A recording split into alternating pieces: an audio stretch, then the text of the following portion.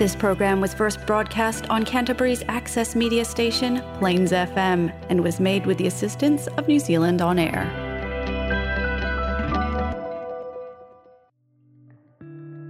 Kia ora koutou, no mai haere mai. Welcome to It's Getting Hot in Here, where we chat with experts to learn about climate change here in Ōtautahi. I'm Molly. And I'm Emily.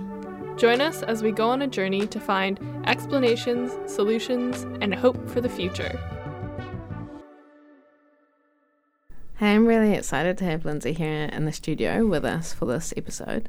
Lindsey and I work together and we often have really cool conversations about biking and public transport, and so I really wanted to get some of our conversations recorded and heard by our listeners. Kia ora, Lindsey. Welcome to It's Getting Hot in Here. Thank you. I'm excited to be on the podcast. Could you introduce yourself, say what your name is and what you do? Sure. I'm Lindsey Conrow. I'm a lecturer at the University of Canterbury in the School of Earth and Environment. And by training, I'm a transport geographer and urban geographer. But my research kind of tends toward more equity aspects of transport and kind of some of the implications of how we make decisions, the data that underlie decisions, the type of analysis we do to make decisions when we're in transport and urban planning. What have you studied, or what made you passionate about active transport? Oh, yeah. My background is in transport and urban geography. And so just kind of started with like spatial aspects of transport, and from there it's kind of developed into this thing of understanding the really broad impacts that come with transport in terms of equity implications and I guess the interaction between urban development and transportation in this kind of like feedback loop. So that's pretty much what I've studied and analyzed. A lot of it is in the background, going all the way back to the data that we use to make decisions about transportation, because we want to make data-driven decisions, but if the data that underlie those decisions are biased in some way or the quality is low, this is going to impact our decisions. Can you tell us some of the challenges in getting good quality data about transport? Yes. One of the challenges that's particular to active transport is that we don't actually know a lot about where people walk or ride bikes. And traditionally, the way that we collect these data is through surveys of just asking people on that day or in the week prior or for a week. We collect information about how they get around. So sometimes we lose trips that people would normally take just because it's not their routine day or week. But also, that's pretty limited, right? It's just a sample of the population. The other way that we get data in particular about cycling is with counts. Like, it's just somebody standing on a corner counting the number of cyclists that go through. And that's okay because we get a great picture, but it's just of that one intersection, for example. So getting a view of like a citywide travel pattern is a little bit more difficult. And now that everybody has like a GPS sensor in their smartphone, we can get a lot of data that's very specific and very detailed about where people go. But the limitation of that is that there are only specific types of people that tend to record where they walk or ride or whatever it is on those apps. And so this is kind of where it turns around into, if we're trying to make a decision about where there are safety concerns around cycling, for example, or where we should put infrastructure, if it's only like bold recreational riders who are using the apps and we're making decisions based on that, we're losing a lot of information about day-to-day trips that people might be making, and we might not be placing infrastructure in the best places for people to take advantage or what's going to actually support people in taking up cycling as a travel mode. Cool. And I understand that often councils do purchase data, kind of like Strava data, and use that to inform infrastructure decisions. And so one way you can help with increasing biking infrastructure decisions is to use those tracking apps like Strava, although it's got its pros and cons too. Yeah, I was curious when you were talking about those cyclists that are maybe using these tracking apps, are the ones that are often counted. who goes uncounted? And in particular, are there certain like vulnerable communities that aren't often represented, or are there communities where people might bike but aren't now, or might walk but aren't now? Could you talk a bit about that? Well, because they're collected by smartphones, we automatically exclude anybody who doesn't have a smartphone or has a smartphone that's too old to support the app in its current version or whatever it is. Then, like I mentioned, we tend to lose people who are just doing short trips, like a short commute trip, a few kilometers to work or to a shop.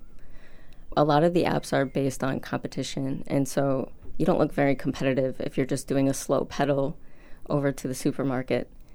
Those are the biggest things that we miss. And we know that the people who tend to have less access to smartphones are people in more deprived areas, lower income people. We tend to have aging adults who maybe don't feel as proficient with a phone and wouldn't take up using the app. Yeah. When you were talking about your research, you were saying that what we know about how people go about transport may influence the transport infrastructure we have. So how do you think that data and those potential limitations might influence the infrastructure that we see out in the world? One of the main impacts would be that if people are going out for a recreational ride, they're probably looking for a street or a road where they're not going to have many barriers that are going to keep them stopping and starting their ride, right? They just want something continuous. And so if we just solely looked at the data, it might look like, oh, we should put cycle lanes or we should put protected cycle lanes on these more rural or outlying roads, when really when we're thinking about supporting day-to-day travel and people's trips and commutes, we want to build up infrastructure in a denser urban area where it's even more feasible for you to make a small trip because things are a little bit more accessible, a little bit more close to you. So that's the major thing. And we also have recreational cyclists tend to be a little bit more daring or bold, right? They still care about safety, but they're not as inhibited by safety in terms of going out for a ride. And so we might also make the mistake of thinking like a lot of people ride on that road, it's probably safe. So maybe we don't actually need a cycle lane or a protected cycle lane there because people are using the road. It's not a problem. Those are probably the major things of just getting maybe the wrong idea about where things are working and not working based on a single set of data. Talking about like cycleways and safety, I know for myself, coming from the US, I had never seen cycleways and I had never felt very safe at all biking. And so coming to Christchurch, it was sort of amazing to even see that this infrastructure existed and that I could feel safe, like commuting or doing these day-to-day trips, even though, you know, obviously there's more to be done, but like even the existence of it was something that was like very welcoming to me. Safety is overwhelmingly in almost all of the research the number one inhibitor from keeping people from cycling, either for fun or recreation or for as a transport mode to get from place to place. And so, yeah, just even seeing the infrastructure and you kind of get a vibe of that there's a culture of cycling here, that people actually do it. And then we have people, you're brave enough now to take a ride to wherever you're going. And then I don't ride, but I see you riding and I think, oh, maybe that is something that I could do. And so you kind of get this nice inducement of cycling. You see more people cycle, you build more infrastructure, more people cycle. So it's kind of one of these positive feedback loops that we like. Yeah, and what I understand is that when you get more cyclists, they may still be driving as well, and so that may also change driving behaviour to be more considerate of cyclists if you've got more people cycling, because there's either more cyclists or more people who are both a cyclist and a driver. Yeah, you definitely can start to understand the nuance of each mode a little bit better and have a little bit more, maybe it's weird to think about empathy on the road for people, but think about like the different stress levels associated with each mode, for example, or what you might worry about. We know that safety is a large barrier to cycling, but how does that play into different gender? Yeah, overall in transport, it doesn't even have to be cycling. We see that there are differential impacts for women and girls in terms of their perceptions of safety with transport. So this can be public transport, it can be active transport when you're out walking and cycling. but perhaps even with driving, a more acute awareness of what the actual risks of driving in a car would be. And then you add to that, a lot of times women are charged with like childcare or whatever it is, so they have kids in the car, and you kind of have a different, I think, thought in terms of the safety of what you're doing and the behavior of other people and how that might impact your kids who are in the car. It's a different mentality, but either way, especially with women, so it's a more acute awareness of safety with all the modes and things that put you at risk. But there are just also differential things that happen in terms of harassment that you might experience that is a deterrent. If every time that I'm walking down the street, somebody shouts at me, it's not going to make me want to walk down the street anymore. And it's even a thing of the fear of that happening to you can keep you from taking that. Like if Emily, every time she comes over and has been on a bike ride, tells me that a car was aggressive maybe toward her, a driver was, or that somebody shouted something at her, it's going to make me think twice about whether I want to go for a ride and put myself in those circumstances. So, but there are also things with men experience physical violence on the streets also at notable rates, right? So it's not a blanket, one risk is higher than the other for a particular gender, but I think it's that perception of safety that impacts women and inhibits them from taking trips that they would otherwise take that is kind of the one that we tend to focus on more.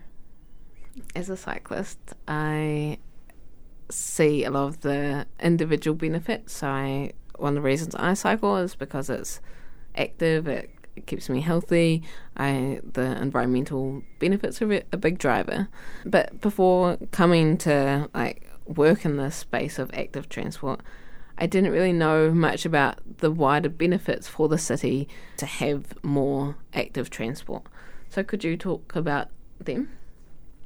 Yeah, like you said, the obvious benefit is physical activity to people, and we know that helps your body, but this can also help your mental health in terms of physical activity benefiting you mentally, right? But what we also do when we're walking or cycling around our neighborhoods or to work or whatever it is you start to get a social connection that you wouldn't see with other modes, particularly driving in your private vehicle alone, where you don't really interact socially with people. And it doesn't mean that you have to talk to everybody that you pass by on your bike or on the street, but it's this thing of seeing people out in your other environment. And it starts to have these wider benefits. You might see the same person every day and you don't know who they are, but somehow you have this connection that is like, I see you every day. And that can also be a thing of seeing people who are like you or who represent people like you. And so you start to see in communities a better sense of belonging and I'm really in my neighborhood. We also have, in terms of community resilience and community strength, if we're kind of used to seeing people out on the street, kind of removes a stranger barrier in terms of when we do need to lean on each other for help or for whatever it is, if we need to kind of get together to make a change in our neighborhood. Yeah, the idea was really revolutionary for me, how much with cars the roads are being used to transport people. And of course cars are transporting people, but when things are further out, we allow ourselves to drive, and then having the ability to drive means that we plan for our daily needs to be further than walking distance. But when we are driving, we're not having that contact with others that you talk about. And so, yeah, I do recognise that I don't have that same opportunity to smile at someone else at the traffic lights or find a face I recognise. I have a very quick anecdote that I thought of immediately when you were talking about the social connection. One day I was biking to the university, and when the cycleway passes over the Hagley Park Road, as you're going from Hagley Park towards Mona Vale, there's often a bunch of cyclists there. And there was a cyclist in front of me, and across the road from us was a man on a bicycle transporting two kids. And as they passed each other on the cycleway, the kids high-fived the man in front, and they clearly knew him. They clearly had met and knew that they did this route because they had it planned perfectly, and they were talking to each other across the road. I thought that was the coolest thing. It reminded me a lot of what you're talking about. Yeah, well, actually, to that point, like, I love to see when families are out cycling, right, and shuttling the kids to school via bike is so cool. And it's one of those things of when we think about generational change. If I grow up with my parents taking me to school in a car, it might not make me think twice about driving, or continuing to drive my children. But if I'm ridden to school on a bike by my parents, it's a thing of once it's time for me to maybe become more independent, my parents know the route, they know it's safe, and they're familiar with it. I'm familiar with it, and I might be more likely to take my bike too. And so we can kind of think about modeling behaviors for not just children, but other people in our neighborhood for the future. And just, it's again more of that, the more we do it, the more people will do it, and the more and more will do it, which is the kind of change that we really need to stimulate. So that's awesome. So I also had a follow-up question, and I know there's been like a lot of talk about bike lash, often from people who are very car focused, but also from people who say that it's not very good for business. So I'm curious about what your response to that sort of point of view is. Is it bad for business, or is it good, or neutral? For most of the research that we've seen on this, cycling and cycling infrastructure is good for business. Tend to see over and over that businesses do benefit from cycling and cycleways, and it does stimulate local economies. So some of the concern, I understand the concern for sure, because it does require a shift in your customers' behavior, and you as a business owner, your, I guess, perception of who your customers might be or what they're like. But yeah, I think a lot of it is a little bit of unnecessary fretting over something that isn't often realized in reality. One of the major other concerns that we get is people who own property, just a homeowner or whatever it is, of there are going to be negative impacts to my property value if you put cycleways outside my house.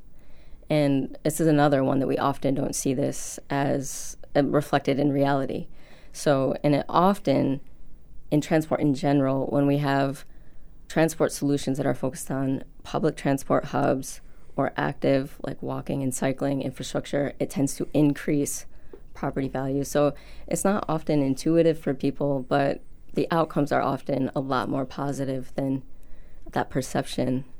So hopefully we can kind of see a shift in that mentality a little bit over time when people realize, or when hopefully those negative impacts aren't reflected in profits or whatever they're exactly concerned about. And it seems to me that maybe instead of thinking about like what might change, you could think about what might be gained. Like maybe you'll gain customers who don't have cars because now they feel like there's a space for them. They can park their bike, they can go in, and you might actually see benefit from that you weren't expecting because you were just thinking about the negatives that might happen if you took away those parking spots. That's really interesting about the house prices and cycling infrastructure. Are you able to talk about how some wealthier neighbourhoods tend to have better cycle infrastructure? Yeah, we do tend to see this differential distribution of types of transport infrastructure that people can take advantage of. And it comes up a lot when we start talking about access and how much people can get to in their day-to-day life, but also how many modal options they might have at their disposal. And it does tend to be that wealthier or less deprived neighborhoods have better access to cycle lanes or cycle infrastructure of whatever type. But then there's this other side of the argument that tends to be a thing of we know we need to make shifts in how we're traveling just because of our carbon footprint that's associated with private motor vehicles, and because of just in general, it can be difficult to be healthy in an urban environment. And so if we're out walking and cycling more, this helps us be healthier, right? So it becomes an argument about driving is really, really expensive. And so great cycling infrastructure would be good for lower income people or people in more deprived neighborhoods because it's a lower cost transport option. But then it becomes the other side of it that is like, if part of the reason why we're doing this is to reduce our environmental impact, who should bear the burden of that? Should it be wealthier, more well-to-do people who, because of other factors going on in their life, they can sort of bear, I guess, more of the burden that might come with active transport if it takes you longer to get where you're going, or there's a little bit more deliberate planning that has to go into a trip that you're going to make. So there's kind of multiple sides to that kind of thing. But yeah, it does tend to be that wealthier and less deprived people benefit more from. And we also see too that wealthy neighborhoods will often, people in those neighborhoods will often resist public transport infrastructure coming into, they don't want a bus going through their neighborhood, for example, too.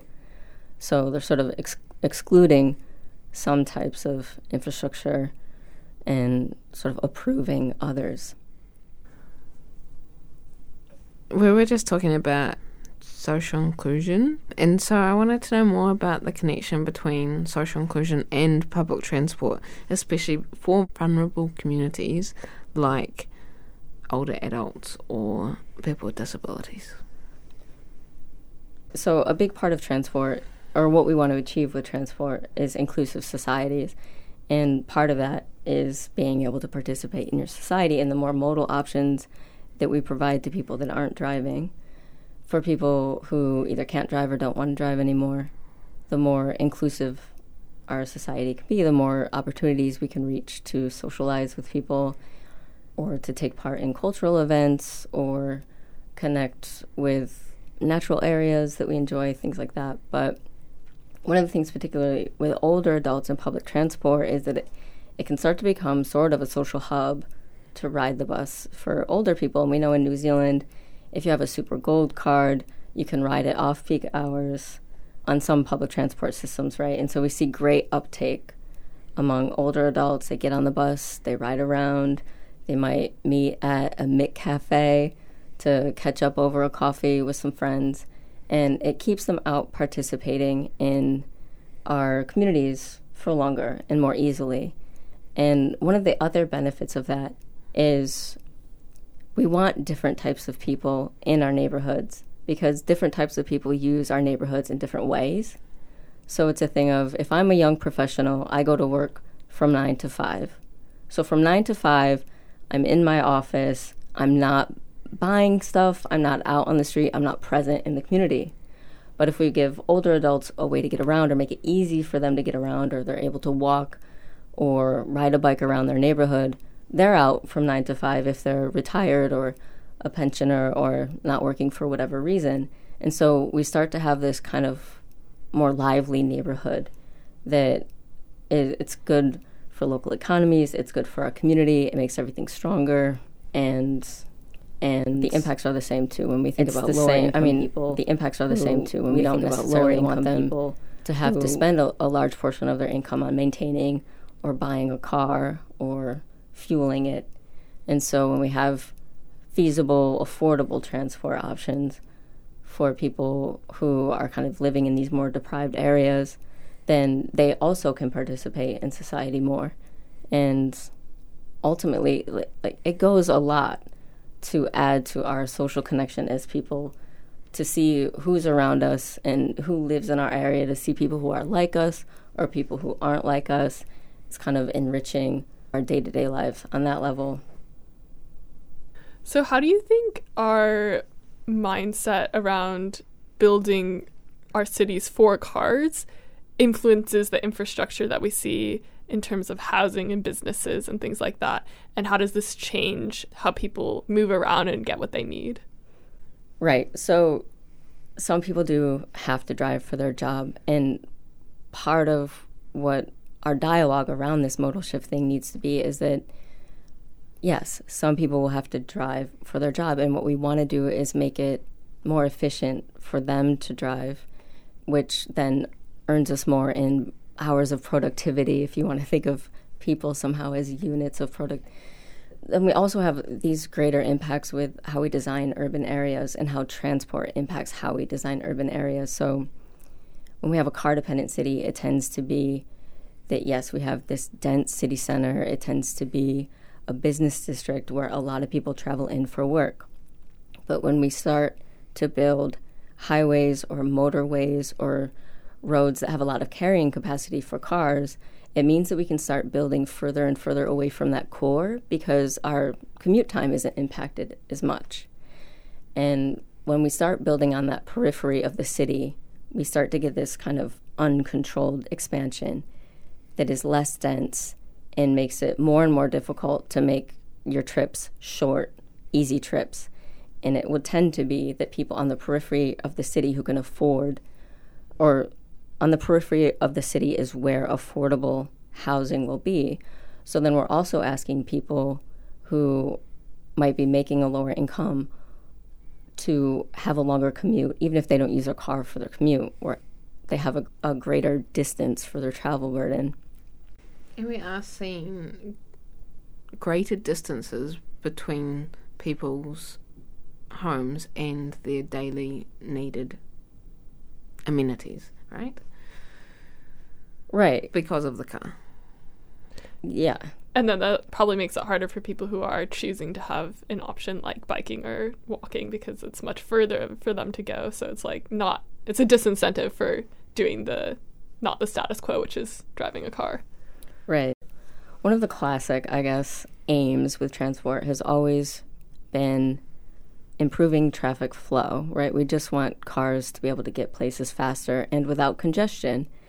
And so there's a lot of this, we need to build more roads or we need to build more lanes, and this will achieve these goals. But it has all these other negative effects. Like you said, our neighborhoods get less dense.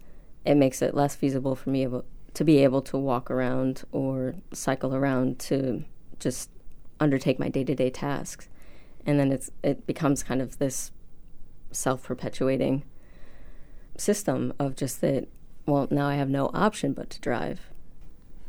I think a concept that's I'm waking up to is how many either habits or even regulations we have in place to help with traffic congestion and parking so that it's all smooth and easy to use a car.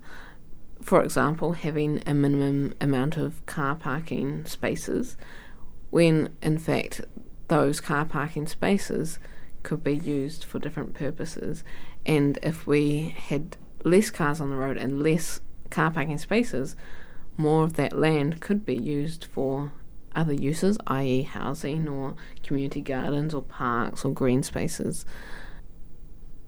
One of the probably least intuitive or counterintuitive things about transport is this idea of when we do have, I'll start with congestion first. So when we do have traffic congestion, which is frustrating for a lot of people, it's stressful and it slows down your travel time. And so one of the implicit seeming benefits of cars is out the window if we're having slow travel times because of congestion. And the idea that people often have is we'll add a lane. If we have more space on the road, cars can move faster because there's more space, right? But the problem with that is this concept of induced demand where when it becomes easier to move somewhere, easier to drive somewhere, or faster, more people are going to make the decision to drive to that place. So there might be a little bit of a lag period where it does relieve congestion or does improve travel times. But soon we tend to see that those new lanes or whatever the new infrastructure is fills up and we have kind of diminishing returns or no return or a negative impact of increasing that roading capacity. So it's not intuitive, but it's shown over and over and over again that it's not a great solution. But even more broadly, like you mentioned, when we make it easy to drive, people drive. And when we make it cheap to drive, people drive. And so when we do things like subsidize parking in a city by not making you pay the full price of parking or make parking free or cheap, it makes it so easy to drive that, of course, people are going to make that decision. And so one of the strategies that we use in urban areas is to disincentivize driving through some of these pricing tactics is one. So we might increase the cost of parking it still doesn't pay for how much parking actually costs, but it might be a little bit more of a deterrent for you driving to a place. You might choose an alternative mode. Many of these disincentives for driving are cost-based. We want to price people out of driving, basically. But this will, if we just have flat fees for things, if people have lower incomes, it's a harder hit to a percentage of their income, for example. One of the things that we do in some urban areas is congestion pricing. So at peak hours of travel, usually when people are going to or from work, we charge a fee for somebody to use a road. If I make $10,000 a year on my income that I live on the periphery of the city for, but might need to travel into the city a further distance, have to use a car because public transport at the periphery of the city is not good, this is whatever proportion of my income. If Emily makes $75,000 a year, it's a smaller proportion, and it's not as big of a hit to her pocket. She doesn't have to start balancing out, like, am I going to be able to buy vegetables this week or go to work?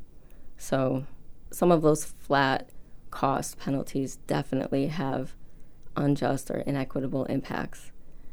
So part of all of this is, and it's difficult because not everything can happen at the same time. And if we want to have a just transition to more sustainable transport, more resilient transport, there are going to be times when the burden that people bear for those changes is higher than others. So there may be a time where we have congestion pricing in a city center that low-income people are taking a huge hit for. It makes it really, really difficult for them to travel. But the level of service for public transport at the city periphery isn't there yet. And it takes time for us to start implementing that. And the cost implications might be different. Or you might not make a trip that you would have made if it were easier, which isn't necessarily something we want people to do, right? We want people out and participating in society. So we don't want to price you out of being able to be involved in your community, but we want to give you feasible alternatives. So make it attractive to take the bus, or make it attractive or easy to walk or ride a bike to the places. And yeah, like you said, whether we think of streets as separate from our community or our neighborhood or the place where we live, they are part of it. And they take up a huge amount of space. Parking takes up a huge amount of space that oftentimes just sits dead. Like, you might get during business hours that parking is used, and then outside of business hours, if it's not used, it's just asphalt or gravel that's sitting there. And there are other ways that we could take advantage of that maybe improve our community or stimulate the economy, our local economy more. So connecting spaces, like you said, turning a car park into a little micro park, or some other type of activity space that people can connect and actually be in their community and not just storing their private property. Yeah, it seems like we've sort of focused on cars for a really long time and had this mindset of like building our cities for cars. But where did this sort of like car dominant mindset come from? So around the 1940s and 50s is when cars, buying a private vehicle, became financially more feasible for a lot of people. And we had a lot of changes to production and industry that just provided more cars for people. So that's part of it. But then because more people had cars, we started building infrastructure to accommodate the cars because we started to have congestion, which people don't like because the benefit of a car is to be able to get more places faster. And so one of the examples that I like to bring up is from Buffalo, New York, where I'm from. This is going way back to the 1950s. And Buffalo early on was designed as a city that had a lot of parks, designed by Frederick Law Olmsted. He's a great parks person and understood the value of green space in an urban area. And so he was visualizing these parks as the lungs of a city.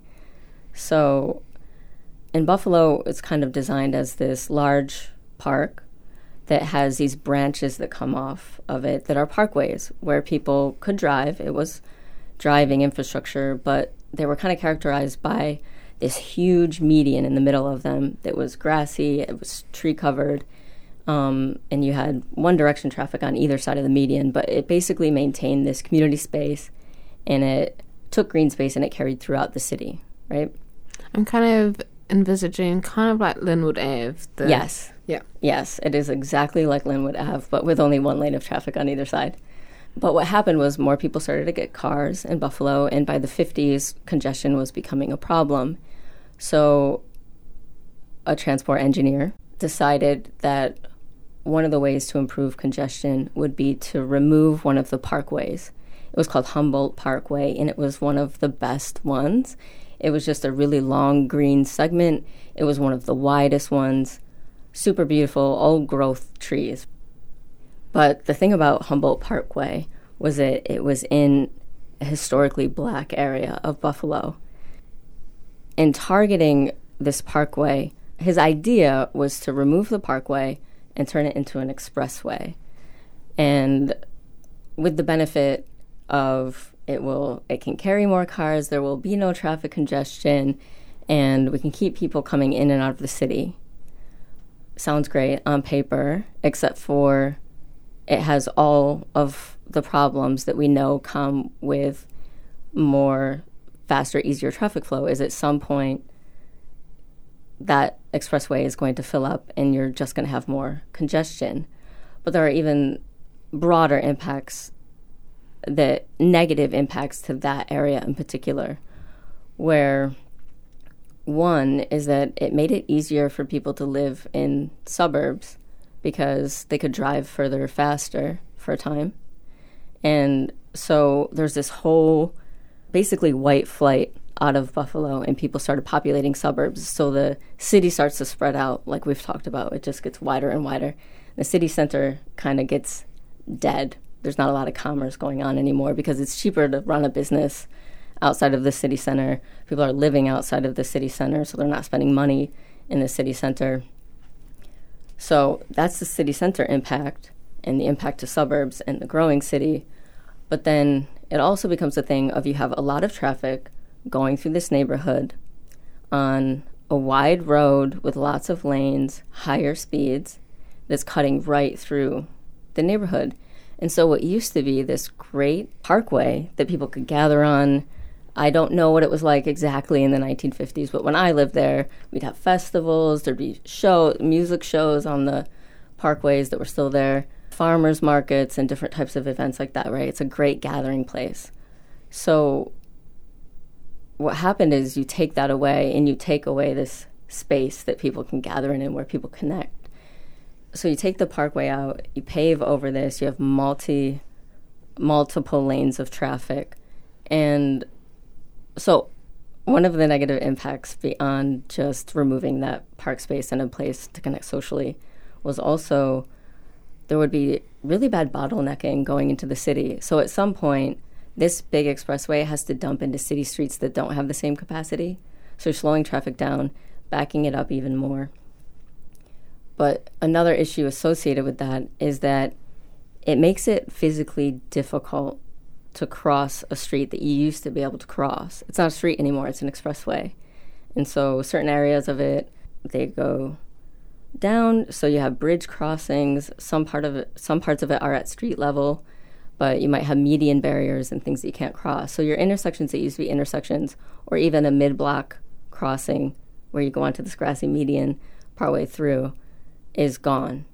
And you've basically taken this neighborhood that used to have people who could talk to each other very easily, see each other in their day-to-day, and now they're completely separated by this hunk of asphalt and relatively fast-moving traffic. And that's an example of community severance when people bring that up.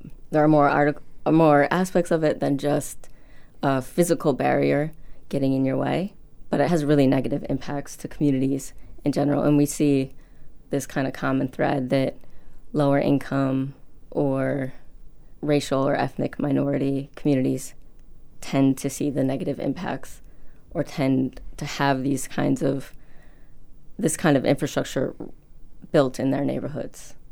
So it's a huge issue with equity and things that are just not just in terms of how we're designing transport.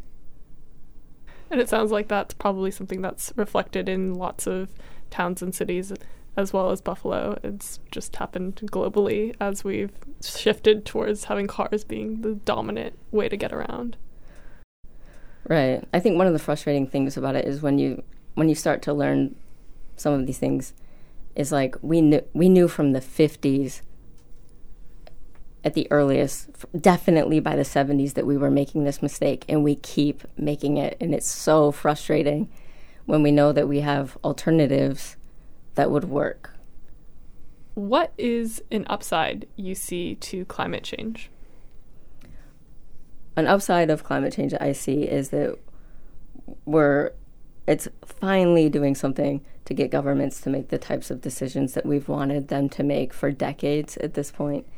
So these things like putting in cycling infrastructure that makes it safer or easier for you to ride around your neighborhood or to get from place to place, making walkable spaces that have kind of a friendly community type atmosphere and make it a place that you want to spend time in, where you can connect with other people who are around, where you're stimulating the local economy because you're stopping in shops or spending more time out of your house. I wish it was something else driving the change, but this is a great impact. Thank you so much for coming on the podcast, Lindsey, and talking to us about all these really interesting aspects of transport. Thanks, Lindsey, for coming along. It's been great to actually have a recorded conversation, and I appreciate the expertise you've given us and hopefully opened some of our minds and given us a different perspective on transport from both a data and equity point of view. Oh, yeah, thank you. It was really enjoyable. Huge fan of the pod.